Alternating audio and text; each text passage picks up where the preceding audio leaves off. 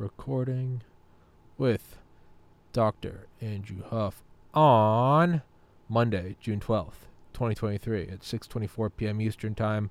We are coming at you from an undisclosed location. Dr. Huff and I are both in a nuclear bunker because we are the deep state. We are in control, and you guys are right. I'm controlled opposition. Dr. Huff is one of my minions, and together, me, Dr. Huff, and Dr. Malone are taking down the Republic. I'm actually probably one of the best CIA agents ever. Yeah. I've managed to convince at least 80% of the health freedom movement that I'm not CIA. I'm so CIA, I don't know I'm CIA. That's how good my training is I have truly forgotten my backstory, and I just think I'm a fucking guy named Tommy. That's how legit I am. I make Jason Bourne look like a pussy. Well, Yeah. okay. Yeah. Well, that was a great show. Thanks for coming on, Dr. Huff. So for everyone that doesn't know, your book, the Truth About Wuhan, the link to that will be in the description, as so will be the link to your Twitter. Real quick, could you just tell everyone who you are and kind of what your background is, because it is pretty wild. Sure. So I'm Dr. Andrew Huff. My doctorate is in epidemiology, specifically environmental health science with an emerging infectious disease specialty track. So that means I specialize in emerging infectious diseases, whether they be foodborne or bacteria or any other pathogen you can think of. I'm disease agnostic. I got there by chance. I was an opportunist, and I just chased different opportunities throughout my life. Before that, I had a master's degree in security technology, so I'm a bit of a geek and a nerd. I'm a pretty crappy engineer, but I know enough to be dangerous. Mm-hmm. And my undergraduate degree was in psychology, and I was going to go on to be a psychologist, and I started doing clinical externships, and I decided I had a terrible bedside manner. I hated it. And I really liked research, though. I love the psychological aspect, the research aspect of psychology research. And, along this crazy path, what else? So I started my career in the military. I'm going a little bit backwards here, jumping around, but I served as an infantryman in Operation Iraqi Freedom and Operation Enduring Freedom in Central America. Worked with a lot of spooky people down there. Really, that's when I really got to see the world for what it is. That was my moment, the Operation Enduring Freedom deployment, where I saw what was really going on in the world. And it hit me like a ton of bricks. I mean, I think I was 20, 21 years old. And it was just so eye-opening. I never really looked at the world the same again. So fast forward back to when I was a PhD student, I worked at the Department of Homeland Security Center of Excellence at the University of Minnesota, where I became an expert in biowarfare, bioweapons. And my specialty was poisoning people at scale. So how could I kill 250,000 people by poisoning the food supply? And so I became a niche expert in this. That's what I did my dissertation on. And I presented this all throughout Washington, D.C. And I was spending about 1 week on average per month in Washington, D.C., being introduced to all the different three-letter agency people that worked in national security. So I worked across all the different agencies, presented my work. And when I finished my program, in record pace, I might add, about 2.5 years, which is almost unheard of for a PhD, they said basically, where would you like to work? And it was an open-ended question. I could go work anywhere in the government, corporate America. They were going to get me placed. They were trying to push me into the State Department, wink, wink, CIA. And I actually really wanted to go work at Sandia National Laboratories, where I felt they were working on the most complex tools in national security and platforms, using intelligence to make all these really sophisticated predictive analytics stuff, which I was really into. Went and worked there, and some of my funding fell through, and not really that it fell through, but sequestration. There's a lot of budget cuts to the laboratory, so a lot of the funding I was promised didn't come through later on, and I really got sick of all my work being classified. So when you're working in public health and infectious disease emergence and outbreaks, it's my opinion that none of that work should really be classified, because diseases, when they start to spread, nobody wants to get sick. So you have to understand that there is no strategic benefit to keeping biosurveillance data secret or classified in some way, because the assumption is that nobody else wants to get sick. And the only way to stop an outbreak from spreading is to notify everyone as fast as possible and make information open source. Well, there's a number of different things that I didn't like about working in the classified space. And I'm like, I'm done working in the military defense complex. I'm going to go work somewhere else. And I started looking around, and I found this awesome job at this place called EcoHealth Alliance. as a senior scientist, and it was like exact. I mean, it was like the position description was written for me. Maybe it was, but I was going they're to say maybe it was, man. yeah, I know. It's so the things you learn about the world, but they're looking for somebody who had strong quantitative and modeling skills. They wanted someone who had field ecology and disease skills. They wanted someone who had environmental health skills. So they had this impossible list of things, and I happened to check the box on all of them. I interviewed with Dr. Peter Daszak a few weeks after applying over the telephone, was flown out, did the formal interview. The grilling academic PhD interviews are a really grueling process. I hate going through it. I mean, they're all day events plus dinners, and they're really high stress because you're really being grilled as a scientist in every one of these meetings you go to. And I was offered the job about a week after I interviewed, and I was actually hired to turn around this data and technology team that was failing. My previous the person who I was replacing, who had just left, had left on bad terms. I didn't really know why, and I was just massively successful. I brought in about $6 or $7 million of funding in my first year. Many scientists don't do that within their entire career, and at that time I was 32, I think 33. I was pretty young, and I was promoted to vice president. And that's when the wheels sort of came off the bus. So once I'm promoted to vice president, I start sitting in all the different meetings that are happening at the company, and I get to really see what's going on in other aspects of the company, see what's happening financially, and everything is just a hot mess. And for the audience that hasn't heard of EcoHealth Alliance, this is the organization that funded the Wuhan Institute of Virology. So you might know where I'm going with this. So anyways, I decided to leave the organization because there are just all sorts of non-kosher things happening. Dr. Peter Daszak was just a terrible egomaniac, and he couldn't be reasoned with. He actually lied to me and tried to humiliate me publicly as a executive at the company when, I don't really know why he even did it, but all these things I actually discuss in my book. And it was because of all my knowledge up until that point, and that brings me to about 2016 in my career. When COVID emerges in 2019, I quickly put all the pieces together what happened because I had worked on the classified side of bioweapons, biological research. I really understood the programs and what was going on. I understood what the programmatic aspects and goals of the US government. And I just figured it out. And it was a wild ride. I mean, the government came after me pretty hard in 2021 and 2022. There's still some lingering hacks that occur, but anyways, that's all behind me now. We're actually moving forward with a number of different lawsuits, which I'm involved with, and it seems to be increasing by the week now. So I'm serving as an expert in several different cases right now, both state and federal. I'm filing more of my own cases.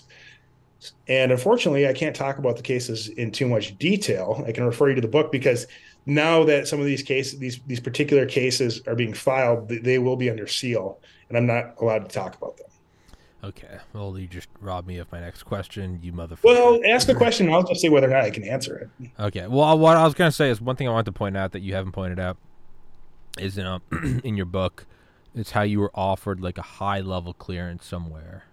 And you, in hindsight, theorized that because they were offering you this thing, basically, if I recall correctly, they're kind of bypassing a lot of the normal formalities and electron microscope up your ass kind of background checks to get this clearance. And you theorize that they wanted to give you this clearance so that you could never fucking talk about what you were doing, simply because it'd be like if it's like I'm doing this podcast with you, and they gave me a clearance. I was like, oh, this is so cool. And by the way, you can never interview Dr. Malone or Dr. Huff again, and you have to delete all your former interviews with them because now it's national security. I'd be like, what? And it said, well, now it's Mr. Kerrigan's treason if you talk about this.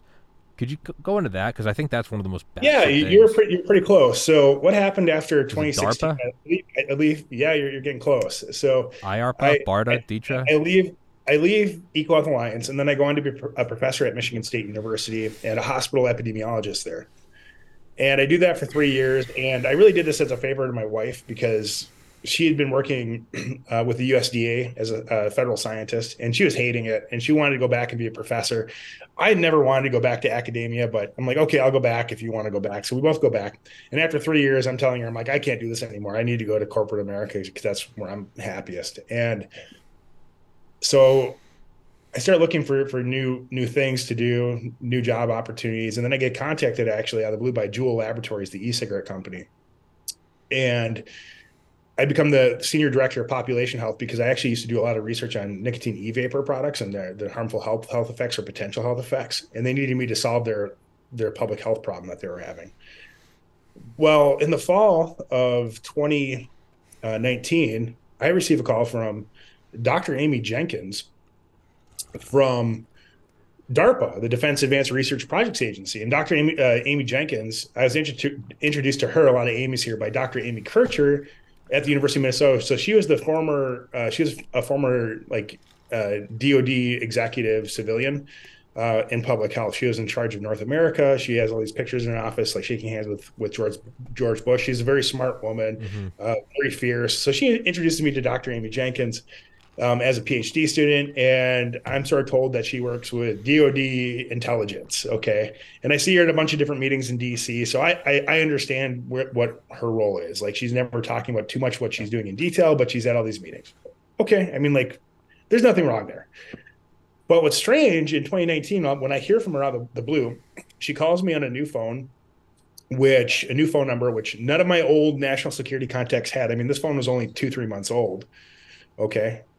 And then she offers me a position, or she's encouraging me to apply. Sorry, Basically, calls you on a new your new number. my new number. Okay, sorry. Okay. Okay, My new cell number. Nobody in my old work history has this phone number, but she got it. calls me on, and then offers me the position to be a program manager, program officer at DARPA, the biologics program related to COVID. And at the time, like I knew nothing about COVID, but this would have been the program. Mm-hmm. And I tell her, I'm not interested in this. How much does first? I'm like, how much does this job pay? Because I'm making a killing, okay, being a tech executive. And the second thing is, I don't want a national security clearance again. I don't want to get top secret. I don't want a polygraph. I don't want this bull crap. I just wanted to get away from that. And I asked him, like, do I have to have top secret clearance? Do I have to move back to the Beltway? Yes, yes, yes. What does it pay? 150K a year. I'm like, no, thank you. No, thank you. I don't want it. Well, go home and talk with your wife about it. Let's talk again tomorrow. And I do, and tell her, no, no, no, I'm not interested. I'm like, she's like, you really sure you'd be perfect for this? Really give me the hard press. I'm like, no, no, Amy, thank you very much for thinking of me. I'm not interested. Well, about 2.5 months later, COVID happens. Hmm. Coincidence? I don't know. But if you look at the facts of when SARS-CoV-2 COVID emerged, so we know that it emerged sometime in the summer, late summer, early fall of 2019. That's a fact. And a lot of scientists agree to it now. A lot of the national security community has publicly stated this now. So I used to build these tools and platforms for the intelligence community that they use to detect infectious disease outbreaks. I know how well they work. I know their limitations. And I quickly pieced together in 2020 that Dr. Amy Jenkins likely contacted me because they knew that I would know what happened. And if you think back about the gaslighting that we experienced through 2020, 2021, and into 2022 related to the origin of COVID, Uh-huh. mRNA jabs, the psyops, which have all been now proven to be true through Twitter files and these other outlets, DOD was trying to silence me. I mean, it's very apparent. Give you a clearance so you shut the fuck up. Yeah, they'd read me into the program so I'd be quiet. And the ridiculousness of this problem of them doing that and immediately going into cover-up mode is that everybody can tolerate a laboratory mistake. And even if it causes a pandemic, it's happened before. I point this out to people. There have been laboratory leaks that have caused pandemics before, and nobody really thinks about it or knows about it. And except for people like the nerds and geeks in my small world of emerging infectious disease epidemiology, it's a really niche, small world, actually. And then this whole thing becomes hyped and glorified, and all the fear and the propaganda to push the injections.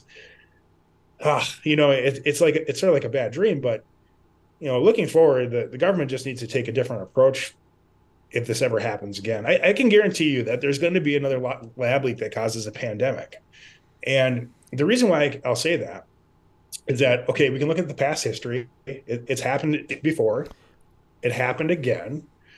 And, humans, we're risk prone and we're bad at managing risk, and accidents happen, especially with things that are highly infectious that you can't see. I mean, that's the whole nature of the beast. You can't see it, so if you've been exposed, by the time you were exposed, it's too late, because the next thing you know, you're sick, and by the time you're sick, it's spreading, and that's how it works. What are some examples of this happening before? I was unaware.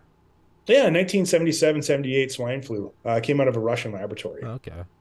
Yeah, and so the effects of the disease were not, As so pronounced or like, it didn't have yeah. the mortality, or the morbidity that SARS-CoV-2 did, and that's why people probably look at it different, because that's always another Gotcha. character.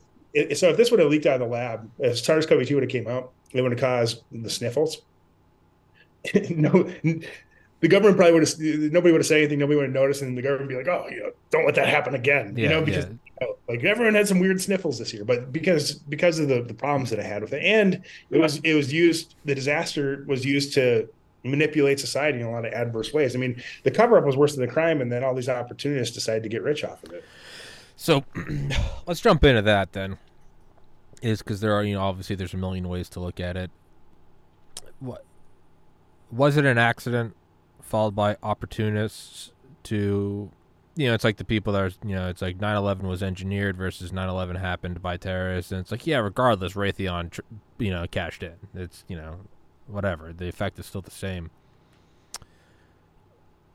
Are there opportunists from a lab leak to just maximize fiduciary outcomes, or is it? I mean, really, is it really covering up? Like, oh fuck, we were funding Wuhan, or is there something? Because when you have psyops, to me, that looks more premeditated. In my complete lack of experience and zero, fucking clearances and never working in the Beltway. Well, I don't know this for a fact, and this is me speculating, but I'm guessing that the psyops were probably already written down, More and likely than not. yeah, I mean, that's how the military works. I That mean, is Raven Rock by Garrett Graff, probably my favorite book ever. Talks about all that shit in back to Eisenhower. How, dude, all these laws, all this shit's written. It's on the shelf, ready for war, and you just whip hey, it out and stamp it. do you have a blankie on right now? Fuck A yeah, I blanket? do. Fuck yeah, dude. You have the air conditioning up too high? What? Yeah, well, dude, I didn't have air conditioning forever, and I went through this whole fucking saga of ordering air conditioners that didn't work, and I finally got some that work. So I got these little portable ones. I got this little studio. I got 10,000 BTU air conditioner in here. It's fucking freezing, but I love it. So I got a cozy blanket. What? Save the planet. Turn it down a notch. Fuck off. I hate the planet. No, turn that shit up, dude. Turn that bitch up. I good. Let's burn this motherfucker down. Yeah.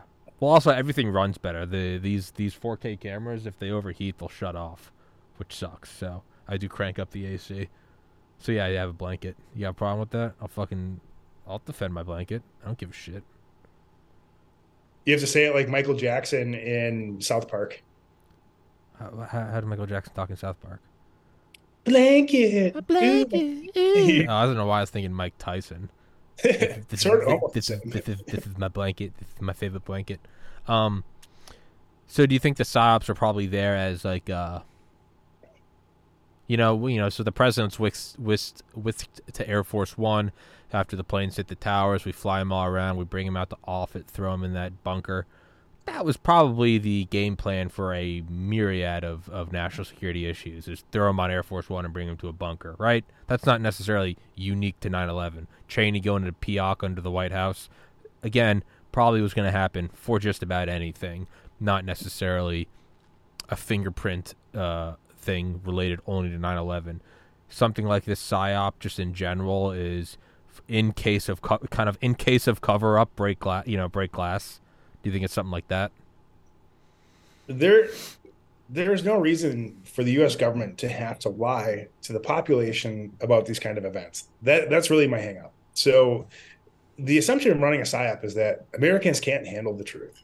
And I think the real way to move forward and move ahead is that when we have these difficult issues, if the United States government has any culpability, which is certainly the case with SARS-CoV-2, instead of covering it out, just come out and tell us what the problem is and what happened, and we'll deal with it. Running the psychological operation doesn't help anyone.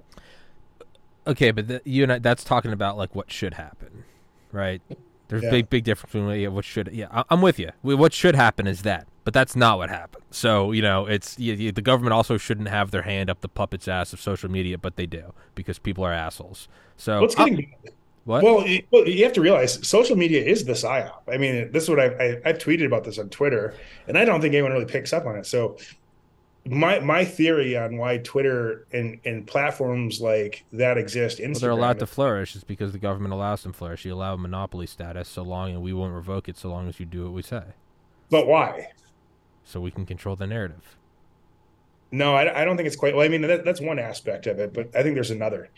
If you have people glued to their social media all day, they're not outside burning down buildings. That's another thing. And you also control their view of the world.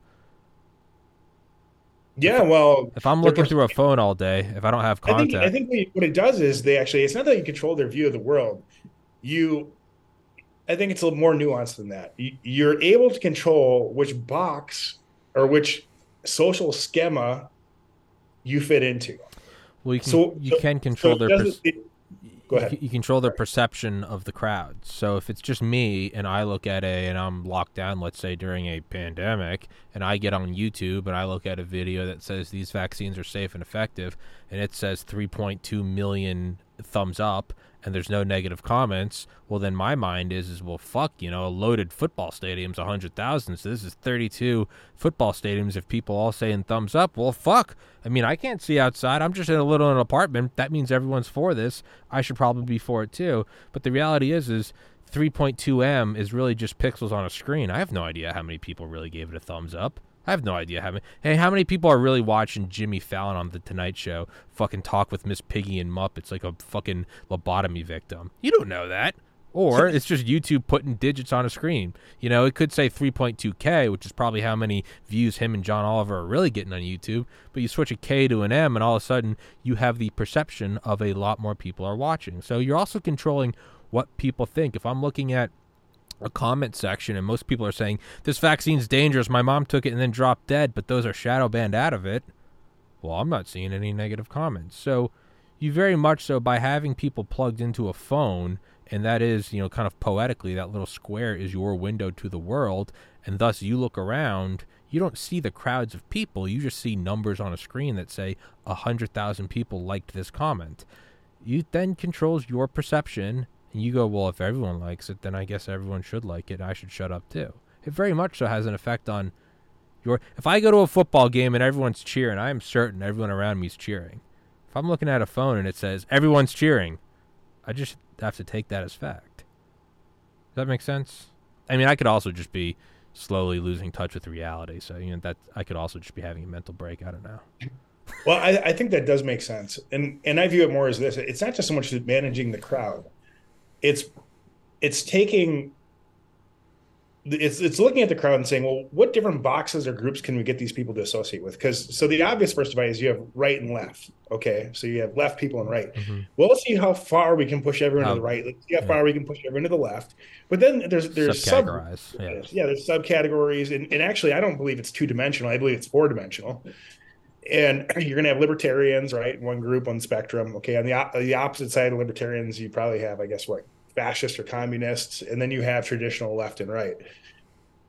So they push people into those different areas of the sphere, or you can look at it as a quadrant, different corners of the quadrant, and that's what social media does. And then once they get there, they amplify the psyops. What they do is they amplify more pressure to keep that narrative within that corner of spectrum going, because if nobody can agree to what's happening in the sphere, then basically the deep state, or the government or the executive branches has carte blanche to do whatever they want, because nobody knows what's true. Just constant fog of war. Yeah. Well, yeah, everyone's in a constant fog, because the whole idea is if you keep everyone confused about what's really happening, well, everyone says, screw it. They go to work and fuck it. Yeah. Going to work, I'm drinking beer, I'm a happy peasant. Yeah, how much time of the day do you really have to focus on what's going on? Yeah, you got a couple minutes on the toilet looking at the phone. People are like, this is evil, and someone's like, this didn't even happen, it's a deep fake, and you're like, fuck it, whatever. Yeah, man, I don't know. And then, if the logic is divide and conquer, well, then that logic would follow from more than just left and right. You'd want to divide and conquer within those groups, right? If you want to Yeah. control everyone, you have left versus right. Well, then how do you control the left? Well, you'd have to divide and conquer within the left and within the right, and on and on and on. You'd want to just keep bifurcating and breaking. But what about Or, like life? or you nudge people even deeper into the corner, right? So if you can Sure. find someone like center left, maybe we can push them all the way left. Yeah. You don't want some rational person that's like, I understand the left and the right. No, you want to push them. You either got to chop your dick off and dye your hair neon pink and scream, I'm a Foxkin, or you got to be some hardcore, like, fundamentalist, like, Jesus was an American. Like, you can't have middle ground because then that's when you unify and realize you're getting fucked by the people at the top. Well, exactly, and they were actively trying to do that to me. So they're all remember all these food facility fires which sort of dried up. Yeah. Yeah. So the interesting thing is, I did a bunch of several different interviews where I'm talking about like, hey, I had these data stolen from my house, and it matches where all these food facilities were attacked. Well, then I was asked to go on an interview, and there was no prep for the interview. And then they started asking me about this specific event in Texas, and I came out and I said, I'm like, it looks like that's just natural kind of accident or disaster. And the journalist was shocked, and I don't know if they even aired it because it didn't go along with the narrative and maybe with the box they were trying to paint me in.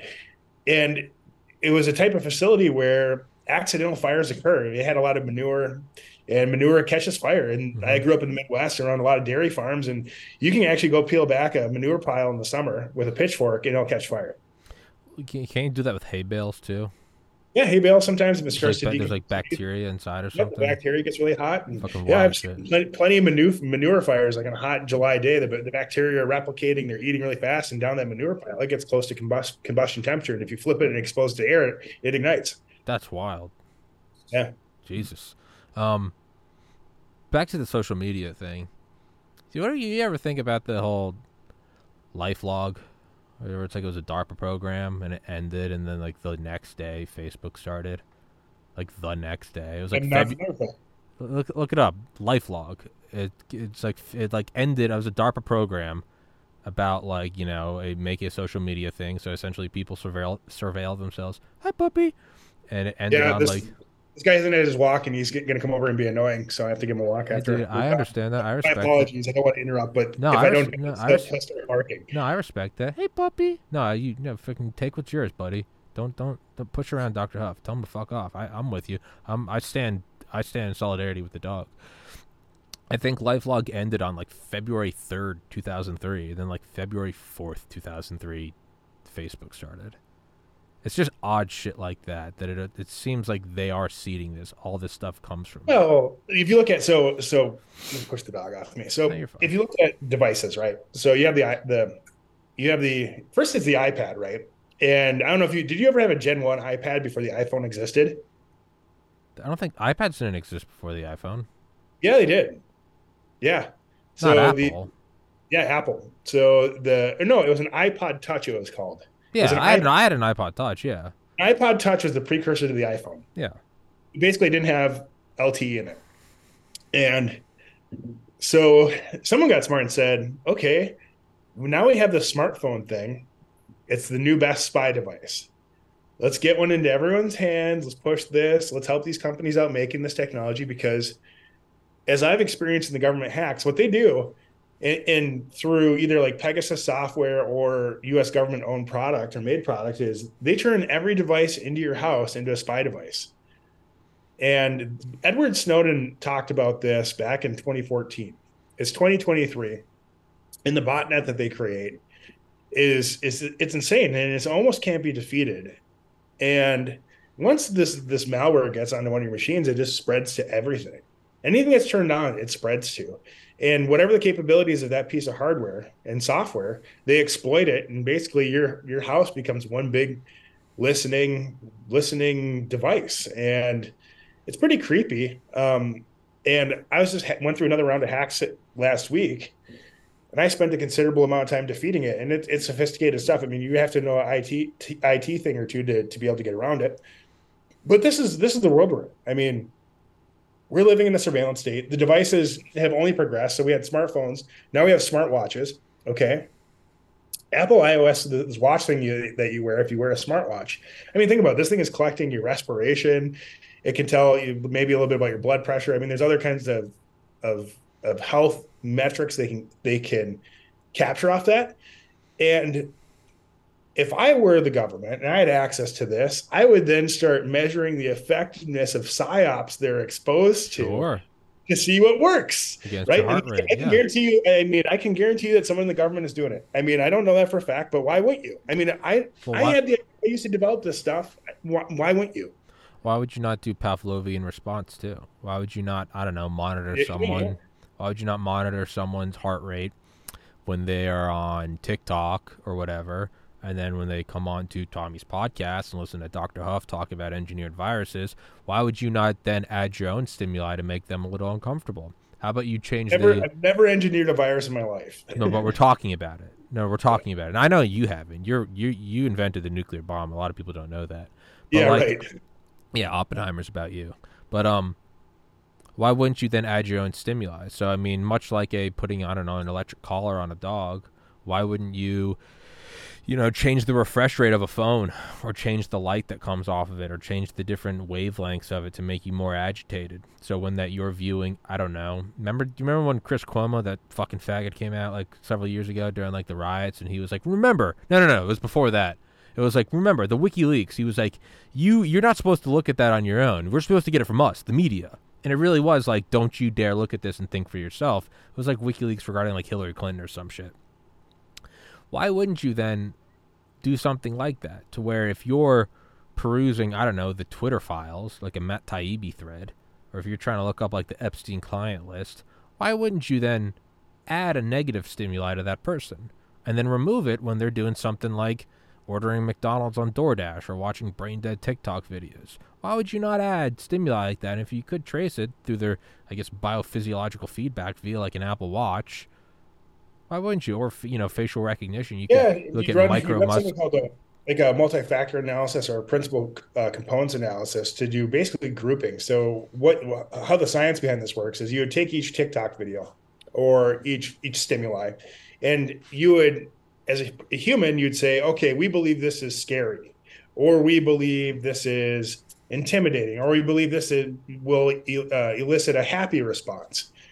And then you measure, okay, the actual responses, and you can either automate that or use humans to either train software or to review the facial expressions or the heart rate. The heart rate's easy to automate, but facial expressions is not quite as easy with machine learning, camera technology. It's gotten a lot better. It's pretty good. It's pretty good, but I wouldn't say it's perfect. So yeah, you can take a look at all this stuff, and then you go back and then you look at these groupings of how you first classified it. You're like, okay, this is a scary response, but this thing that we thought was scary, for whatever reason, it grouped with the happiness. Like when you actually do the statistics behind it and you look at it and you're like, okay, well, it grouped with all the happiness. So this is how then they refine the model. Okay. And that's how they would refine the PSYOP. And then after it's grouped with this other group, you could say, okay, well, this is how you properly use the tool. And then what you do, you would reclassify it. Mm-hmm. And you would retest it, and then you see if you got the same grouping. If you did, boom, golden. Yeah.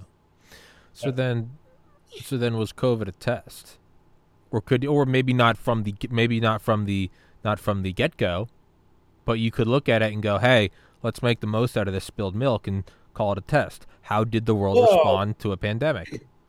Everything that we do is a test. Well, sure. I mean, sure, but think about the text message exchange. What did I respond at 4040 or 505? I think you sent me a text message. Yeah, you said it's a test. Yeah. Were you referring to COVID, or were you referring to me saying minus 1 hour? An hour, because I had an impossible workload I had to accomplish within 15 minutes to get in a car to drive to be present for this. Yeah. That's why I said it's a test. It was an inside joke, and you didn't understand the punchline. Didn't understand it at all. No, of course. But my point is that everything we do in life is a test, and everything's a learning experience. So not that there's anything nefarious about it. Of course, people are going to try to exploit things. Everything is a test. Everything you do is you're being evaluated. It's continual and constant, and that's life. And I think that because I'm hyper competitive, I always look at everything as a competition. Well, sure. Everything. So do I. I time my workouts every day. I see if I can outdo myself. I get you. I mean, I time myself. How quickly could I make the thumbnails for tomorrow's episodes? I just try to do it faster. How quickly can I cook eggs? Like I'm always doing that, and that's all well and You can't cook good. eggs any faster. They just have, unless you, well, Well, if you put the frying pan down first, start heating it up, and then start like whisking the egg, so you can actually start to cut time. But the point is this: is sure everything's a test, and that's like a nice gay Hallmark card. But I mean specifically for this, you want to specifically for this. This is a test. How did the world respond to something? How quickly did the fog of war lift? How many months did it take before people start to realize the mRNA shots were giving people blood clots?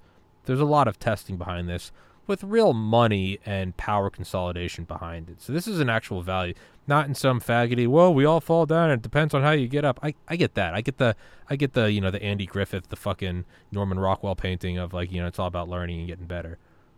But really, I don't think that this thing necessarily just happened.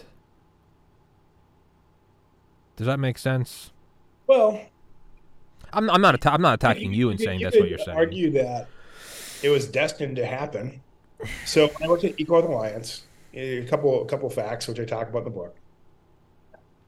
We were keenly aware of the lax laboratory safety and capabilities of foreign laboratories.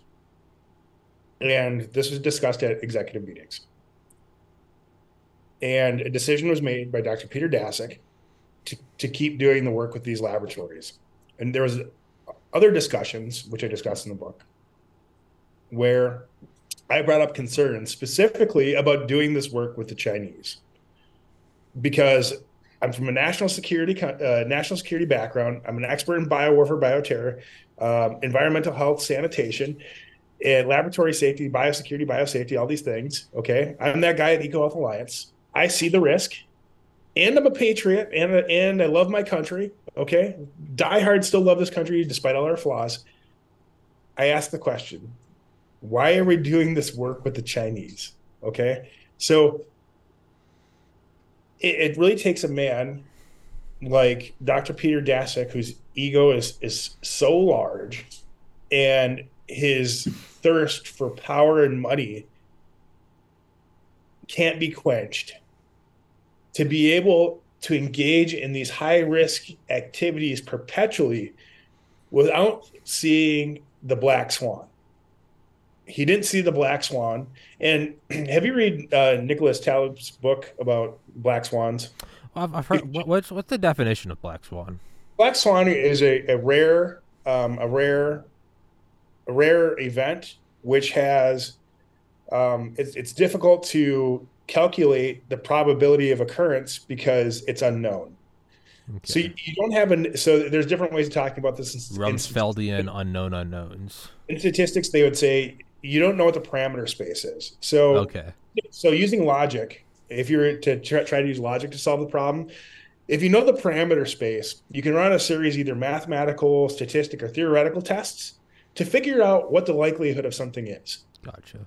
But if you don't know what the space is, how do you use logic to find out the answer? And you can't. And the context in which Taleb writes about this in his book is that he uses the financial crisis of 2008 as being a black swan.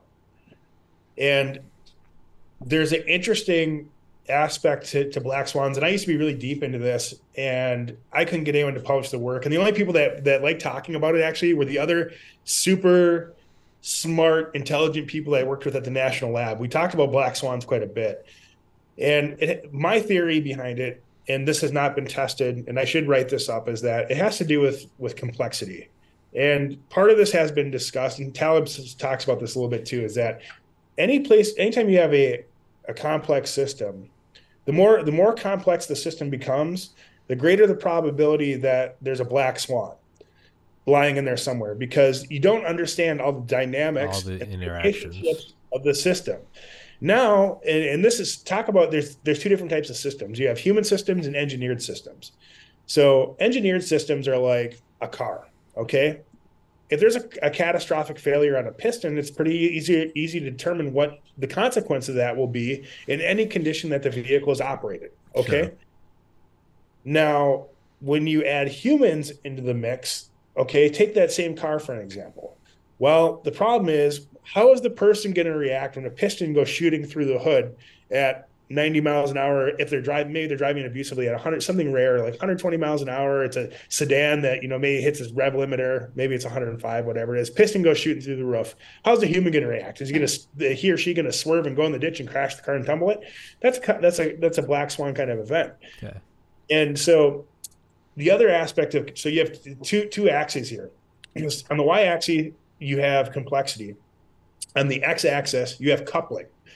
Coupling means is how tight are the tolerances of each one of these variables or factors inside the model or the thing that you're talking about. So when there's tight coupling, there's lower tolerance for error. So an example that people can understand tight coupling is aeronautics or spacecraft. Yeah. They're tightly coupled systems because if you look at how everything is machined and how precision is, it only takes a tiny little fraction of an error in the machining or the operation of it to cause a catastrophic event. The O-ring in the Challenger. Yeah. Exactly. So when you have a tightly coupled system, which is also highly complex, and you have a lot of human variability or incentive for bad behaviors, bad things happen. And that basically explains high containment laboratory failures. And in the case of SARS-CoV-2, it's even worse than that because they were working with these dangerous agents in the wrong system. So the system that they were working in was a BSL-2, okay, with these airborne infectious diseases, but they should have been doing it in a BSL-3 or 4. And so here you have tight coupling, you have something that's highly complex, and you're not even using the right rule book or playbook to deal with it. And that's why SARS-CoV-2 emerges. And this is why it's a laboratory accident is likely to happen again, whether or not it's in a BSL-3 or 4 laboratory, because once again, it's hard to measure and identify a problem that you can't see. And maybe the technology will improve, but even if it does, I don't think the biosafety and biosecurity technology will ever eliminate this human risk problem. Now, the way to do that is you could totally automate the system, right? So instead of actually having humans in the laboratory manipulating these agents, you could actually build a completely closed system like a reactor, essentially, have robots on the inside doing all this type of work. And then if you're able to do it that way, then a human never has to come in contact with a sealed environment. Yeah. And the only risk then is like with a reactor where the seal cracks and breaks and then radiation leaks. Okay. Or if you have to have some, eventually though, because it's a laboratory, you have to have things coming in and out. So these become weak points, but humans in the loop are always the problem. If you look at, Chernobyl, for example, the human loop in the loop was the problem. Yeah. If you look at Fukushima, which was a natural disaster, the human in the loop in that problem was them not thinking about the placement of the backup generators. That's not necessarily the issue. I mean, that was the problem. But the reason why they had that problem was that they didn't anticipate 2 natural disasters at once. They didn't think that they'd get hit with an earthquake and then a tsunami. So when the engineers designed Fukushima, they designed it for an earthquake or they designed it for a tsunami, but not for both. Which is kind of retarded because aren't those often paired? Hey, tectonic shifting. This is what I'm getting at. I got you. The human. This is how increasing complexities, tolerances. Yeah. No, I got you. It happens to all of us. Like we get stressed. We're tired.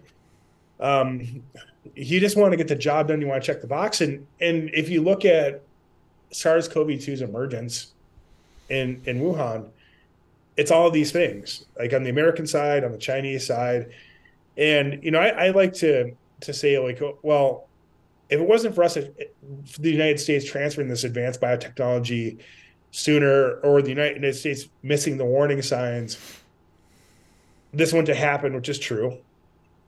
But that doesn't put all the blame on the U.S. I mean, really, who deserves all the blame are the Chinese for leaking this, okay? Because they were doing all of this in terrible conditions. Even though that the United States were sort of hand waving it, we get slapped on the wrist or the hand for allowing them to do this in the first place. But we also knew they do shit in terrible conditions. Well, we didn't That's no know. mystery. Well, there's two different aspects to that. I think, and this is speculation on my part. I think the government had a pretty good idea that they were working in unsafe conditions. My guess is they didn't know how bad it really was. So when they're doing a lot of this, the Chinese, I mean, what they do is they lie, cheat, steal, and cut corners. So when the U.S. government, these cables, these other reports of these bad conditions in Wuhan, they probably didn't really know exactly how bad it was because the Sure. Chinese are probably trying to hide it from us. And who Yeah. knows if that, but And, I mean, back to Black Swan events. I mean, you run the human simulation a million times in fall 2019. Probably COVID sometimes, and it's like maybe there's some alternative parallel where COVID didn't happen, but fucking a nuclear reactor blew up or some shit. And it's like, man, there's 8 billion self-aware sentient nodes on this planet with national security and clearances and profit motive and technological growth and cultural differences. And yeah, man, it's like we are on a unicycle, on a tightrope, fucking, juggling flaming flamethrowers. We might run this simulation a million times and go, COVID, that's the least worst thing that happened. Like, hell yeah. Like, it could have been so much worse. And it's like, that might be the reality of it, man. I mean, how many people died from COVID around the world? What, 7 million, 6 million? Isn't that what they're estimating? I mean, who the fuck knows what it actually is, but whatever the official number is. So one out of every, 1,000, one out of every 1,100 humans. Man, all things considered, it's not a whole lot. Not to sound like some Kissinger motherfucker, but like it's not a whole lot. All things considered, that's not the a things to consider though, because the fact that it's completely avoidable is pretty terrible. sure. But how many things are completely avoidable? It's like we got through the Cold War Oh, without okay. nuking the I mean, planet. I'm not. I'm just trying to look at it as like we are focusing on it because it's bad and it happened and it was avoidable. But it's like, well, I think it's one of those cases where the cover up's worse than the crime, and I've been saying that for a long yeah, time now. sure. Okay, so first of all, they if you look at treatment protocols in the hospital, they push remdesivir on people. They incentivize people to put them on ventilators. Mm-hmm. This was the treatment protocol they push in. They put the SARS-CoV-2 injections up there. They use emergency use authorization to treat these people with this, or to inoculate people with this new experimental drug. It had terrible, tremendous side effects, worse than any other vaccine that we've ever brought to market, and they continue to push it on us despite all the medical evidence and scientific evidence to the contrary.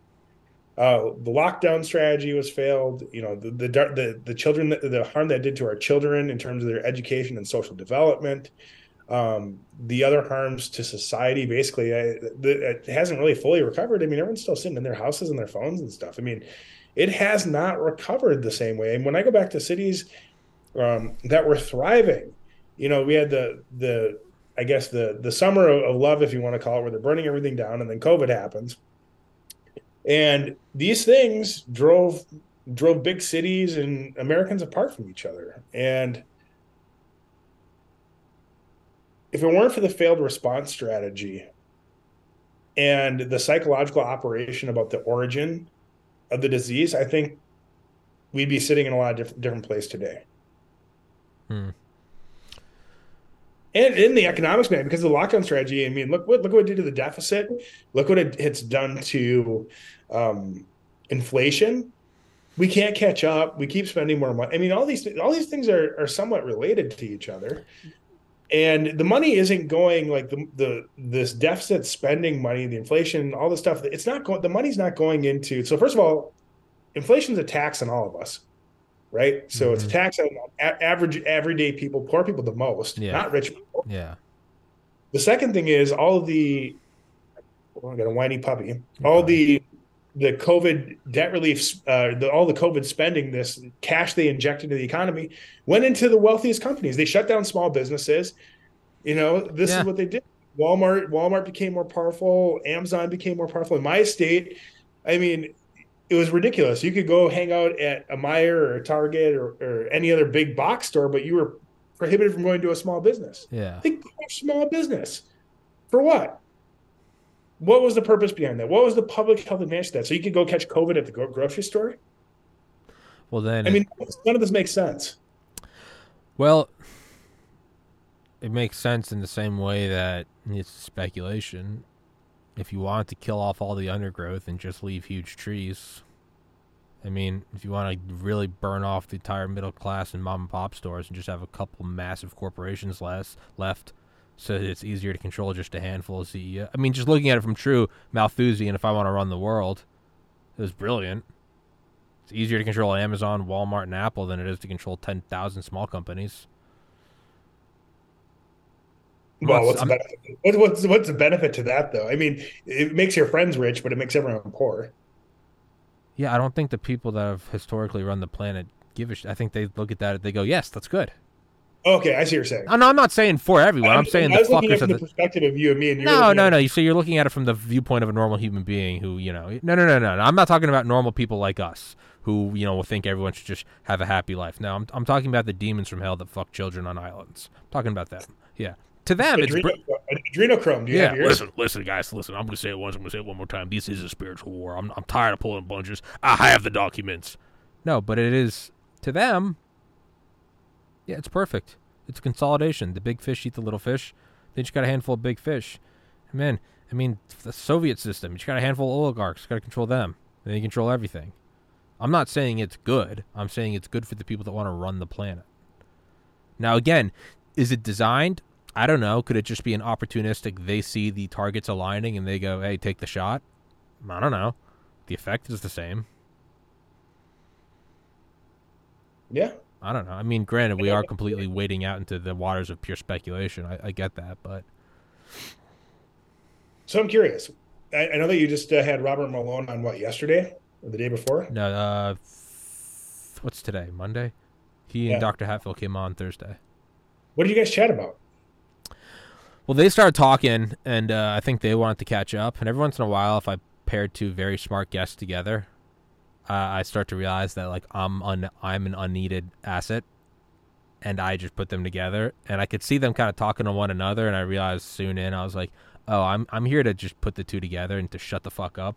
So I stopped talking, and they were just talking about, I guess, business ties and intelligence ties, and you never know when you're talking to people that are smarter than you and have security clearances, because you often feel like a kid and they're throwing a ball back and forth and you're jumping up trying to grab it. I think they were just pretty much talking about how fucked our entire biosecurity response is and how China's probably pulling ahead. Well, they're pulling ahead in everything. Well, yeah. Which is why we're going to go to war with them. You think so? Yes. They need us spending money at Walmart, though. We're looking at them, and they now spend 1/3 of what we spend on defense. Just 10 years ago, they spent 1/15 of what we spend. Okay. Still, the third of the if you look at what that third represents, so the other 2/3 that we spend is quite a bit more. Oh yeah. Oh no. I'm with you. Again, I'm not defending this or backing the rationale. I'm just saying what I think is going to happen. We are the hegemon. We've been the king of the hill for a long time. We're not going to go down without a fight. I'm not saying it's good. I'm not saying it's moral. I'm not saying it's fair or ethical. And I'm not saying that we won't toast most of the earth to defend ourselves or defend our position. But we will do it. They're rising. We're not going to, they're trying to climb up into our top level. We're going to step on their fingers. I think we're trying to push Russia. I think we're trying to bankrupt Russia so that Russia has to join up with China. We just passed that Senate bill that says we will defend Taiwan. So now we're going to have a Taiwan and Ukraine. We're going to try to push Russia and China together into some new Soviet menace. And then we're hopefully just going to, destroy them over the course of a long Cold War and the West wins. I'm not saying it's good. I'm saying it's probably what we're going to do. I don't know. I'm not quite there yet because I think we're an old, angry lion. China is a very corrupt place. They have an oligarchy, which is present in the Chinese Communist Party. Yeah, and they want to maintain their way of life, just like we do. Sure. And When I went to Walmart today to get a thumb drive, the parking lot was packed at 3 o'clock in the afternoon. I don't know why on a Monday at 3 o'clock the parking lot was packed. Mayonnaise. There wasn't a parking spot available, and business was booming at Walmart. And those are the kind of places where China's getting, all its money. You look at these big box stores where people are just still consuming all the stuff made from China. Yeah. If that war broke out, that whole supply chain would shut down instantly. Yeah. All the ports on the west coast of the United States would just be dead. And we'd be then sourcing these things from Europe, Africa, or South America, or be making it in the United States. And China doesn't want that to happen. I mean, it totally, the one thing that everyone forgets is that we're so financially tied to China. Oh no, we're both tied at the hip. Yeah, but that prevents war. Sure. It does seem like but the rhetoric is not congruent with that. The rhetoric. Have you ever followed the rhetoric of Taiwan and China over the years? Have I what? Followed the rhetoric between Taiwan and China? No. I mean, China does. There's a pattern, and I've watched it ever since the late '80s when I started to take notice. China rattles its sabers. We're going to invade Taiwan. We're going to invade Taiwan. Yep. And then the U.S. runs carriers around, China and Taiwan and submarines and stuff, and they conduct a bunch of exercises together. And then China gets some better trade terms, and then it goes away. And it seems to repeat like every 2 years. It's repeating every 2 to 3 years, and the same kind of thing happens with North Korea every like 4 to 5 years. Like they're pissed off about how they're being treated or whatever. Next thing you know, they're testing a nuke. I don't think we actually want war. I think we want, and this is a kind of an idea I've been kicking around for the last couple months. Well, who's we? The United States, the power elite, the corporate intelligence government. You mean the Bidens? Yeah.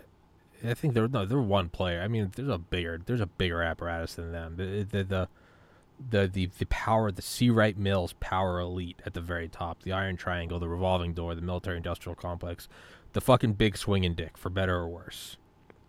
Tommy, this dog wants to go outside, and I'm gonna go let him out real quick. It'll take me 5 seconds. Yeah, go for it. Yeah, no, but I mean, everyone that watches this knows I've been kicking around this idea for, a couple months now. I think we want a Cold War. I don't think we want a hot war. We don't want a hot war with people that don't live in huts. That's what I think. I think hot wars. Hot wars are bad. No, I think we want a Cold War. The only hot wars we want are with people that... We don't want a Cold War either.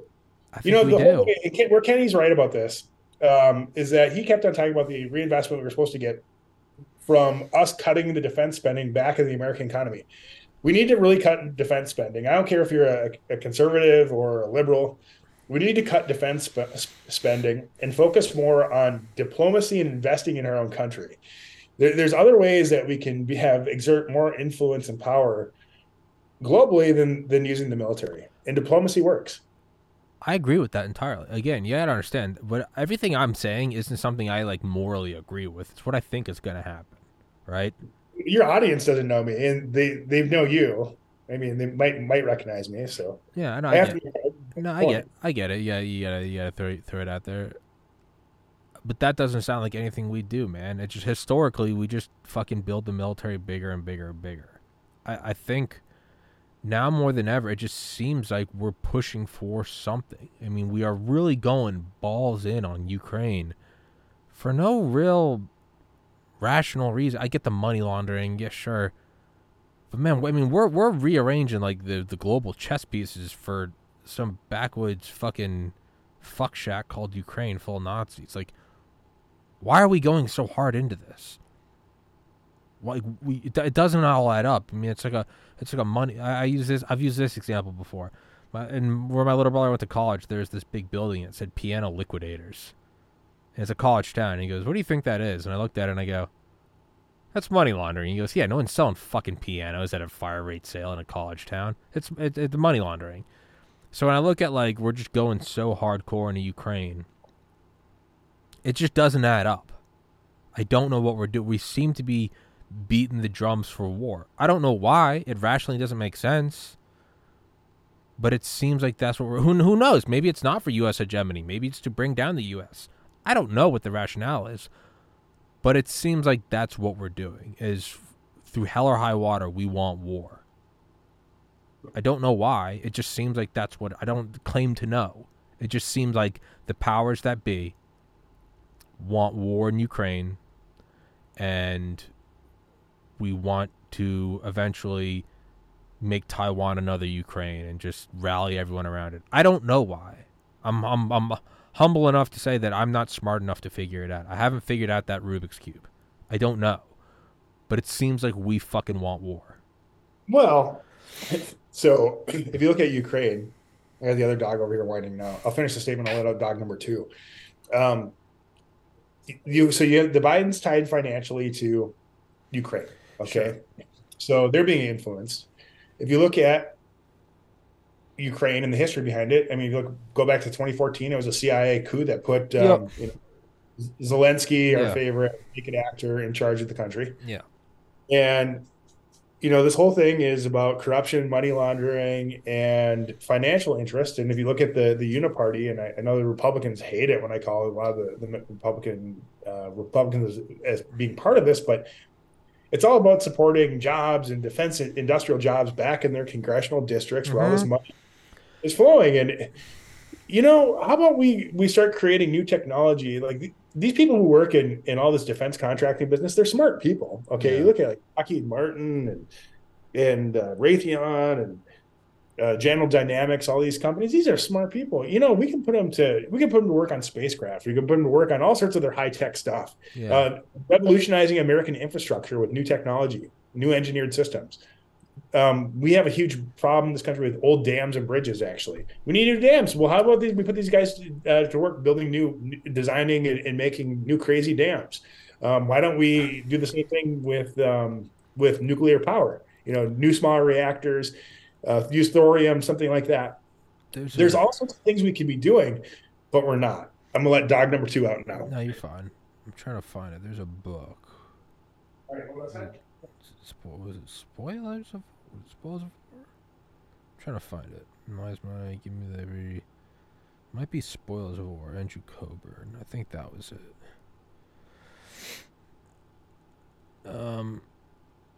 Sorry about that. I know that's not typical, but you're good. You're good. I'm trying to find it. I think it's Spoils of War by Andrew Coburn. Pronounces it Coburn. It's Cockburn, but Cockburn. Spoils of War. It's an alright book, but he does lay out an interesting hypothesis: how the military-industrial complex acts as an organism.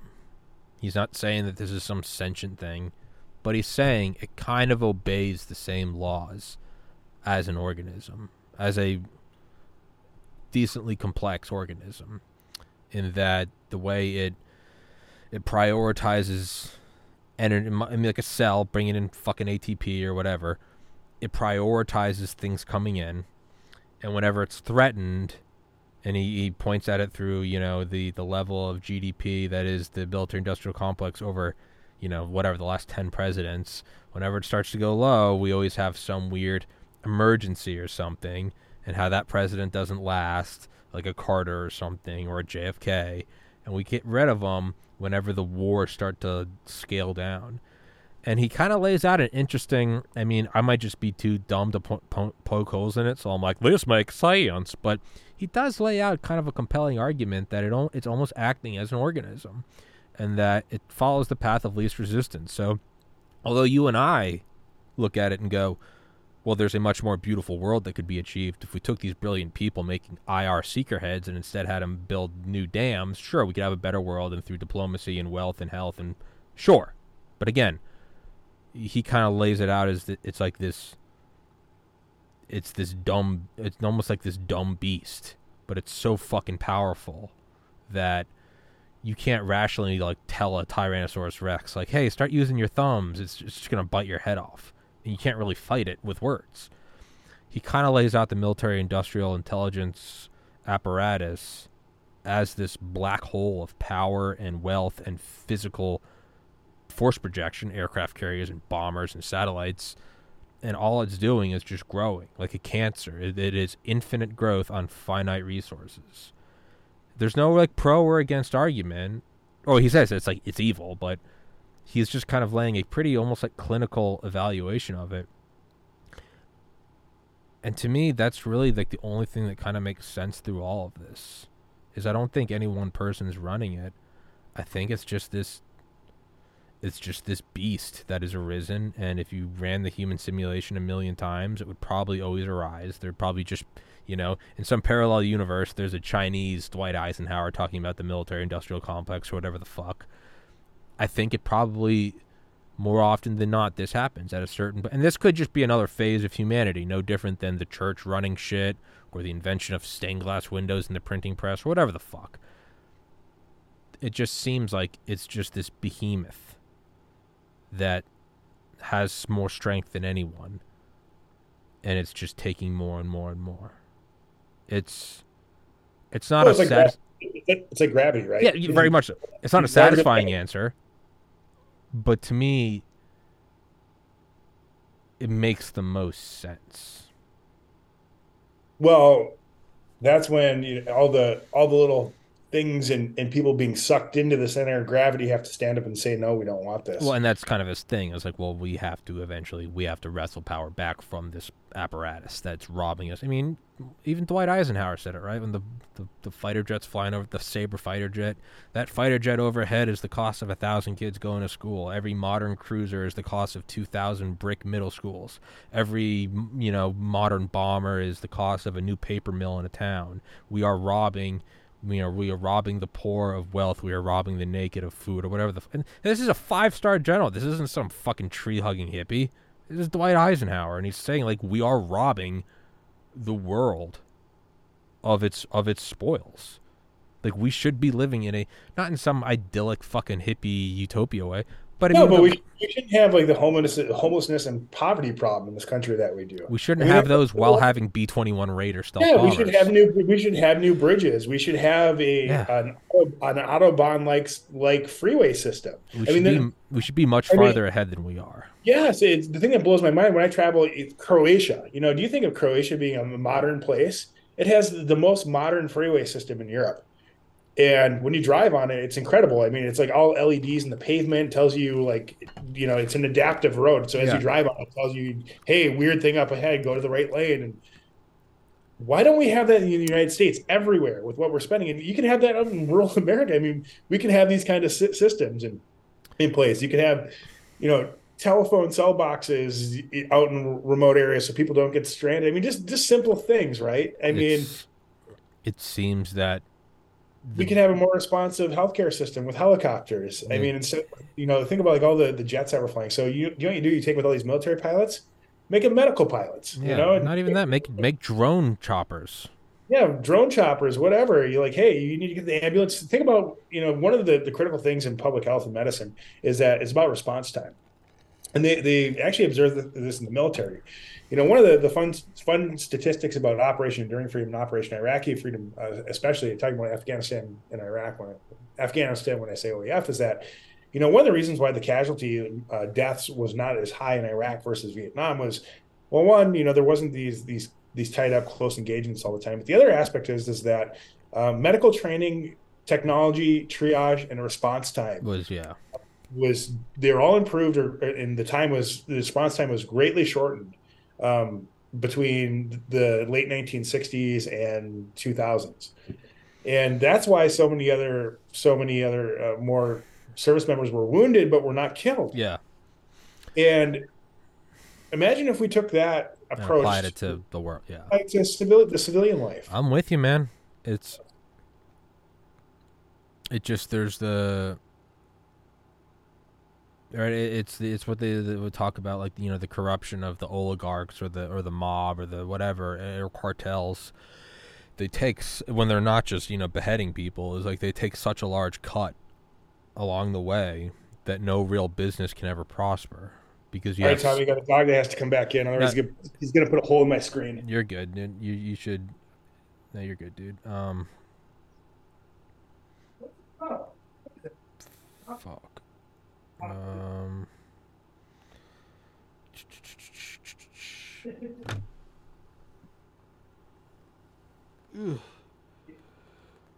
This is not my MO, but there's nothing I can do. oh, dude, I don't care, man. Are you gonna go hang out with Emily? But When uh, do you schedule? I haven't So for scheduled your anything over there. audience, I know you're gonna edit this probably, but for your audience, I'm not editing shit. oh, okay. So my wife's gonna be in town, and I've tried to arrange a three-way date between Tommy, Emily, and her boyfriend George.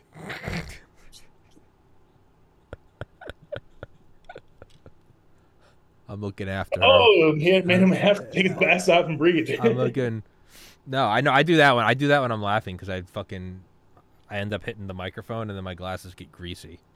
It's actually a tactical move. It seems like the military-industrial complex is just kind of the inefficiency, let alone the moral and ethical problems of a mob or something, but it's the inefficiency of like an extrajudicial power structure that is taking cuts along the way. You can never get anything done. You can't build a fucking factory because every mob boss needs a cut along the way. So it seems... I don't think so. I don't agree with that at all. I don't think it's that bad. You got to remember, people have to be incentivized to make money, right? And if you want, no, I don't think it's that bad. But what I mean is, to even get into Congress, what we talked about is like the entire thing. It's been an emergent phenomenon where now it's like if you're running in Atlanta, like you got to be able to say, hey, I'm going to give money to Martin Marietta so they can build the new fucking skin for the F-22 update. It's become a thing where it's like you almost have to pay fealty to the king, but there's no king. It just seems to be I think only if you're a weak candidate though, because if you look at if you're a pussy, sure. Yeah, so but okay, AOC. Yeah. So she comes in, she runs on this like I'm a server, the average person in Queens and Brooklyn, we're getting screwed. And she wins. And I don't necessarily agree with their politics, but you don't have to no, you're right. National interest money to get in. You don't have to do it. That's you just have to.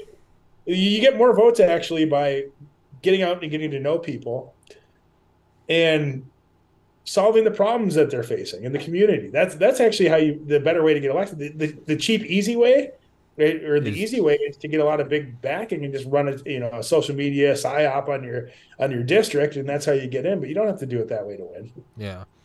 No, I'm with you. It doesn't have to be this way, and I also don't think I don't think all's lost. I really don't.